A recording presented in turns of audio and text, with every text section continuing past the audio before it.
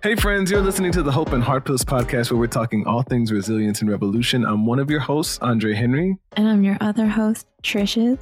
And today we have a very special guest. Today, Dr. Shonda Reynolds is joining us. Dr. Shonda is a psychologist, speaker, and podcaster based in DC? Yes.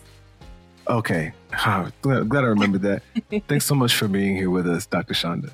Thanks for having me. And I must say, like, y'all have the perfect podcast voices. Like, it's like your voice and her voice together. It's just, seriously. Thank you. I appreciate that. Wow. What a compliment. You are listening to the smooth sounds of, I don't know. I do talk differently. It's giving disc jockey. I talk differently because my mic doesn't have like a pop filter. So I have to speak pretty sensitively to this on the microphone. Okay. Is that why you talk like an ASMR lady? Yes. Yeah, because it doesn't have a pop filter. Oh my God. I didn't realize that. Can you teach I'll me? get you a pop filter. I mean, Can you teach me? I don't mind talking like this. Do you mind me talking like this? No, I love you talking like that, but now I feel like you should start a course on how to do your ASMR voice. That's why Mike was saying, like, I knew you were a musician because you're talking without a pop filter and there's no... Right. Yeah. There we go. Yeah, here we are. All right, well, let's get into it, okay? But also, while we're giving out compliments, can we talk about the light in Dr. Shonda's screen? She's like an angel. Wow. It's I know, sun, that's what it looks like. Like around this time of day, the sun just like starts beaming down. I really want to close my blind, but yeah. It's beautiful. It looks like something divine is happening over there. Oh, really? Okay. Mm-hmm. Well, we'll just say it's the glory of God, you know. All of you should follow us on the internet so you can see what's happening if you're just listening. This is very true. Speaking of things that we should be talking about before we get into it, this show is brought to you by our generous patrons at Patreon. Thank you, everyone who supports this show. If you want to be a part of making this kind of valuable content available, go to patreon.com/Andre Henry and support the show. I think that's my link. If not, Ross will correct me at the end of the show. Dr. Shonda, let's get into it. First off, again, thank you so much for being here. It's a long time coming. We played tag for a little bit, getting on each other's shows. Yes. But it is an honor to have you. It's an honor to be here. I appreciate that. Y'all are in LA? I'm sorry to cut y'all off. Yeah, we are. We are in LA. Mm-hmm. Oh, cool. Trish is in I'm in North Hollywood. We could be in the same place. I'm in East Hollywood. We just choose to only see each other on the internet. Trish, how far are you from my place? Like 20 minutes? Yeah. Yeah, I thought so. Yeah. Because North Hollywood's not far. We saw each other like 2 days ago. We see each other in real life sometimes. Really? Yeah. We're friends. We get together for things. So, Dr. Shonda, let's talk about your work. I know that you're a psychologist, but could you tell our listeners what you specialize in, what you're passionate about in the mental health field? Yeah. So a lot of people get psychologists and psychiatrists confused. So let me just explain what a psychologist does. So a psychologist is someone who studies human behavior. We're able to provide therapy. We're able to do assessments such as like IQ tests and assessing for things like ADHD, personalities. Like when you watch TV and somebody holds up an ink blot and they ask you like, what is this? Like that's actually what we do. It's a part of the assessments that we do. So that's a little bit of the work that a psychologist does. Yeah, that's a real I life did not test. realize Rorschach tests were like actually used. I thought maybe they were like of the Freudian era. I thought that was like just a thing you saw on... I thought you just saw that like on Animaniacs or something. I know, because like it's something that people, it's really glorified in pop culture. Like you'll even see how one of the ink blots that looks like the bat, like it's used in for some Netflix show. It's like the logo for a Netflix show right now. Oh, so, really? Yeah. Well, it's real life. And people use it a lot of times when they're assessing personality traits and stuff like in the court system. Really popular when using there. Wow. Yeah. I have a song coming out tomorrow, and one of the lines is freedom some kind of Rorschach test? And that's so just cute. think on that, listener. Are you allowed? are you allowed to tell us what that means, Trish, or are we supposed to read into it? It's supposed to be open to interpretation. I love that. That's a great question. So the song's called Everybody Worships Something. And that line in particular is about in the United States, there's these conflicting ideas of what freedom is, because for some people, the idea of having our children murdered in schools so we can have AR-15s is freedom. And for some people, having children being able to go to school without facing violence is freedom.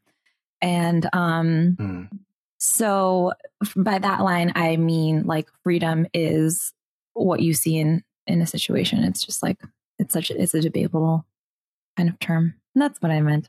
Make sure you all listen to that song.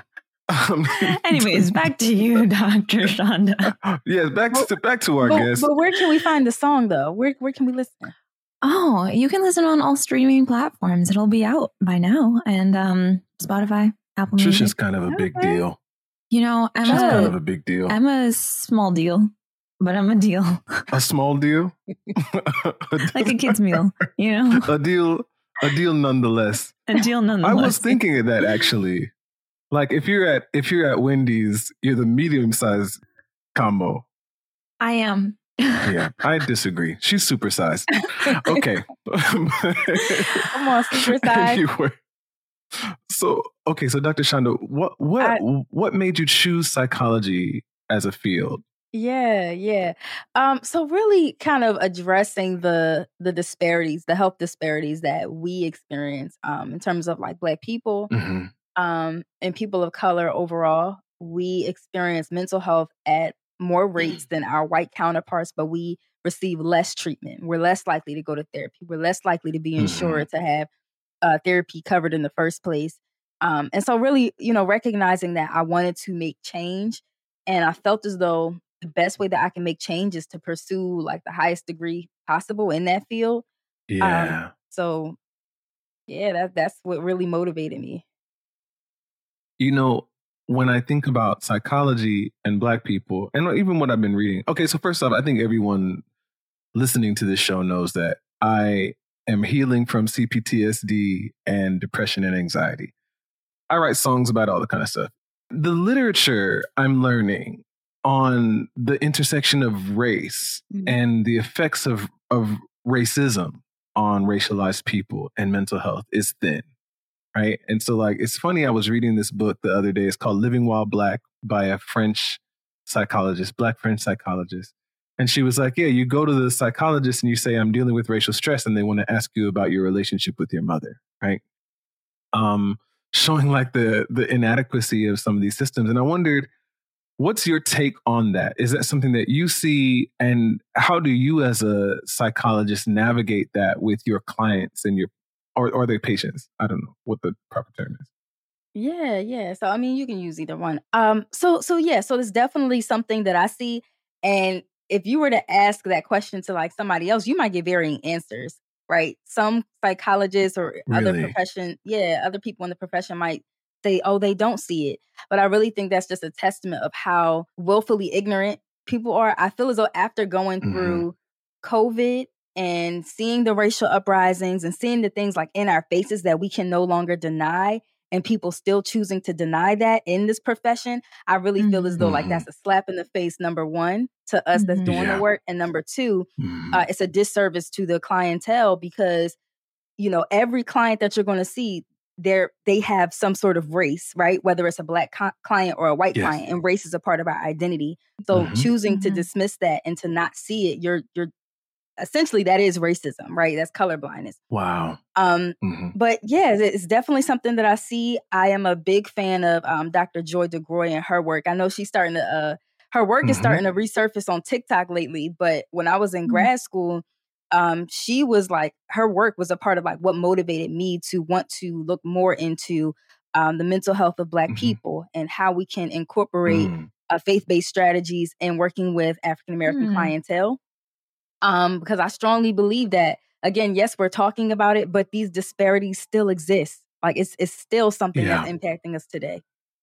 I was just going to ask about your, the American healthcare system Like, what changes do you think we need to see? Like, what are your feelings about universal health care? How do you think we make these things more accessible? What pathway do you see for that? So my thoughts on the American healthcare system, short answer is trash. Very much trash. Do not recommend. 2 out of 10. But no, so one of the things that I've really been thinking about in this profession is that, like, yeah, we talk about Black people, we need to go to therapy. You need to find a therapist that fits. You know, you all these like, things that's been popular over the past 3 years, right? But I don't think that we're really taking into consideration these barriers that really impacts us from being able to go to therapy in the first place. Like, insurance companies are really screwed up. I don't know if y'all know this, but it's really hard for providers to work with insurance companies, and it's hard for, our clients to be able to get coverage for therapy, right? So I know it's something that therapy has been glorified, but I really think outside of the provider, outside of the insurance companies, there has to be policy. Black individuals actually going to therapy and remaining in therapy, because you might start, but then you have to stop. And you have like therapists having to provide diagnoses to people in order for the insurance to reimburse. Like, it's so screwed up on so many different levels, y'all. Which is one of the reasons why I recently started a program called the Pay What You Can Therapy Program. And I'm finding even when I have people apply and I have them give me a rate that they can afford, it's hard for Americans to conceptualize, like, okay, what is an affordable rate that I can pay for healthcare? Because nobody's ever asked me this before. Like, is this okay? Can I pay for this? Like, it's such a foreign concept. That was a long-winded answer, but yeah. No, it's not. You're here to talk. Yeah. We're here for you. We love to hear you talk. We do. In fact, it's the more you talk, the better. And correct me if I'm wrong, talk therapy is like a largely like, I know it's a largely white population that has like been researched, and white population that are the actual like providers.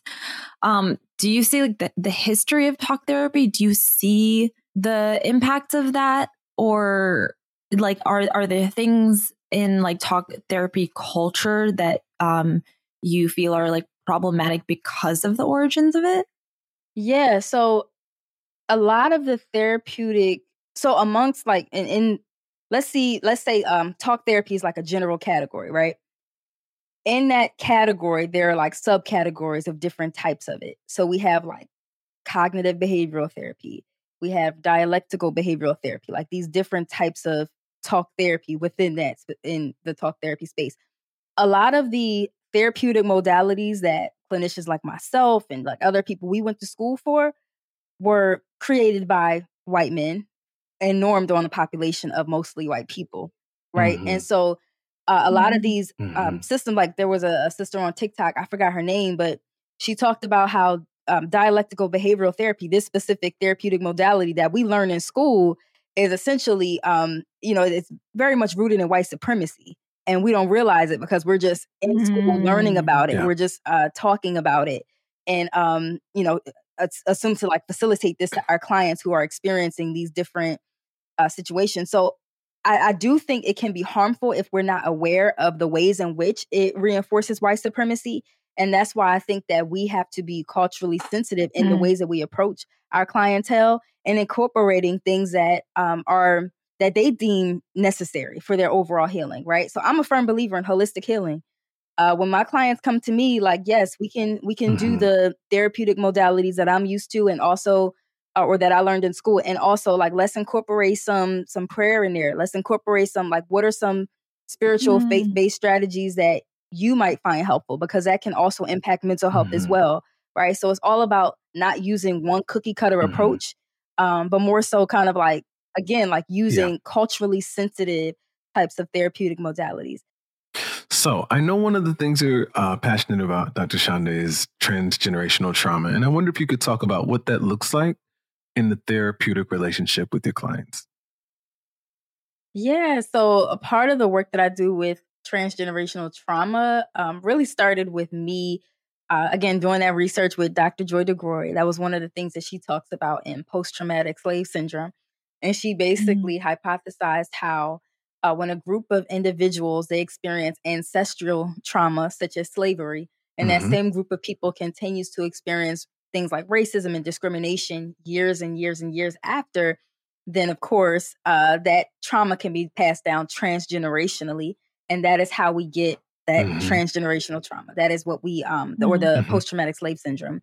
What that might look like. So a lot of the things that we experience, how we think collectively, how we respond collectively as a people can be traced back to our ancestry, right? So when we think about like the hypervigilance when the police come around, or, things like, I want to say like what she talked about in her book was like how occasionally how we respond to like authority figures, things of that nature, like or that fear-based anxiety that we experience with authority figures.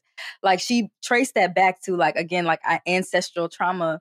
And so when we think about like how it shows up in the therapeutic room, so oftentimes people come to see me kind of already having an idea of how these things might come up. So they might, already be able to verbalize like some of the things that they experience, such as like the hypervigilance with police, or just feeling constantly on edge when talking about or experiencing racism and things of that nature. So in the therapeutic setting, we would of course discuss that, process that, assess emotions around it, right? Because far too often we've been conditioned to experience things and then just kind of like sweep it under a rug, or just power through it, or just like strong arm our way through it, when in actuality that does more damage than it does good, right? So really just kind of like addressing the emotions around it, and really like just reprocessing that trauma so it doesn't impact us as much. How do you? So this is honestly a conundrum that I feel sometimes. It's like, we know that some of the stuff is past, but some of the stuff continues to happen, right? Yeah. So what does wellness look like when you're continuing to confront the microaggressions at work, the secondhand trauma from the news, and then your personal experiences of overt racism, wherever that might happen? Because I'm sure most Black people have some story of some kind, profiling, a stop and frisk, a traffic stop, something. What does wellness look like in that context? Yeah. So I always say like to be Black in America, like that's traumatic in itself. But really like in the midst of the trauma, how we build our resilience. And being resilient doesn't necessarily mean that I have to constantly be strong or I have to be hard as a rock. No, resilience means that I can have these experiences and also appreciate like Blackness and celebrate Blackness, have a pride in what it means to be Black. Because when individuals do experience these traumas and some of the things that we experience as a result of white supremacy, it does impact self-esteem. It does impact like how we might see ourselves in comparison to our white counterparts. It can impact like overall, anger and just, again, like that hypervigilance piece. But also, we can experience these really difficult things without allowing it to impact our overall sense of self and what that means about us in terms of our Blackness. I'm curious. I've been trying to pay more attention to my physical body and the actual feeling, like my nervous system. What is the physical impact on this generational trauma, like on our nervous systems, on bodies? For sure. So when we think about trauma, whether it's like racially related or anything else, our bodies are activated, right? So our sympathetic nervous system is activated.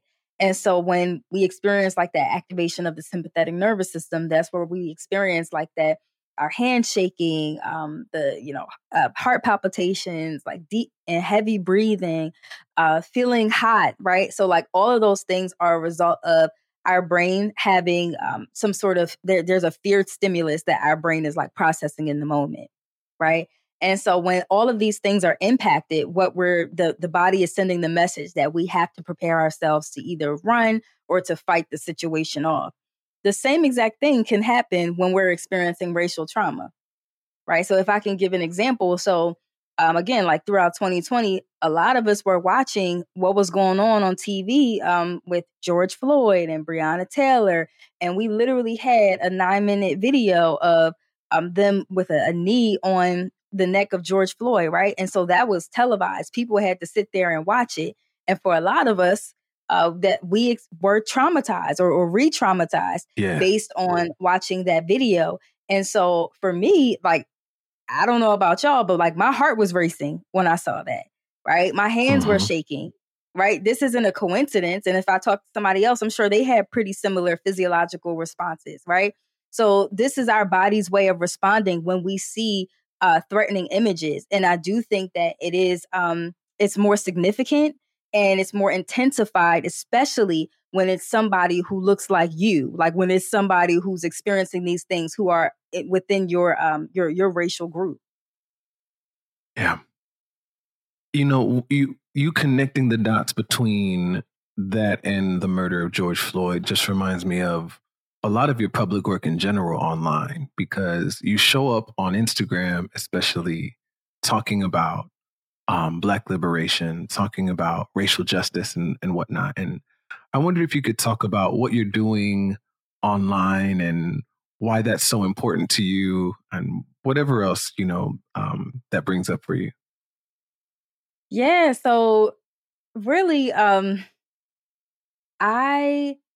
always nervous with posting online because it's like, oh my gosh, what if like a client sees this or like what if, but then I always have to check myself because I'm not like doing anything or saying anything that I wouldn't say to somebody else in real life. Right.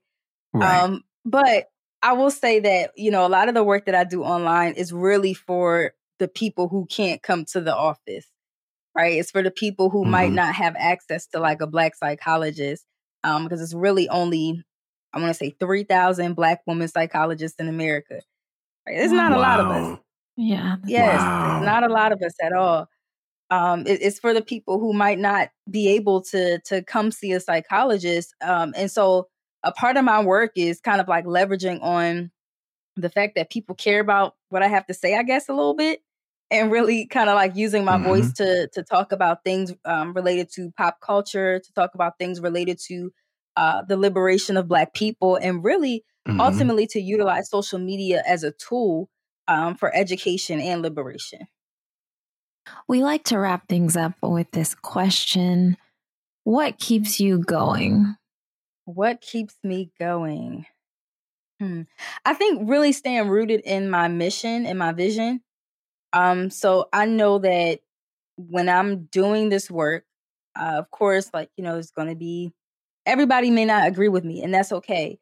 However, I think that continuing to prioritize the needs of the community, the Black community, and recognizing that our needs have been on the back burner for so long, that's what really keeps me going.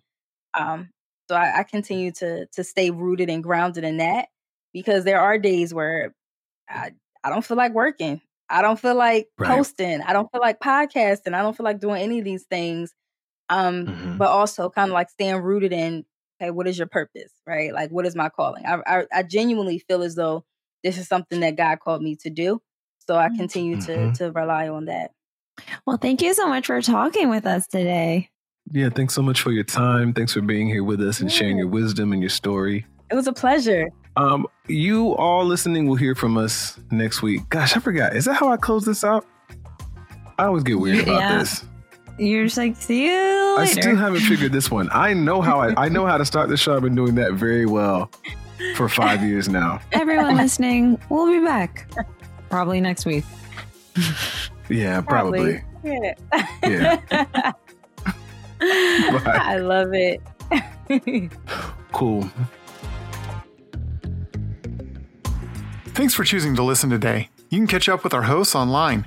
Trish's is at Trish's Music, that's spelled TRISHES, music, on Instagram, TikTok, and Twitter. Andre is at The Andre Henry on Instagram and TikTok, and at Andre Henry on Twitter. Catch the songs you heard today and more of their music on Spotify. If you'd like to support what we're doing here and see the video of Andre and Trish's conversation, you can join the Patreon at www.patreon.com/Andre Henry. Thanks again, and we'll see you next time.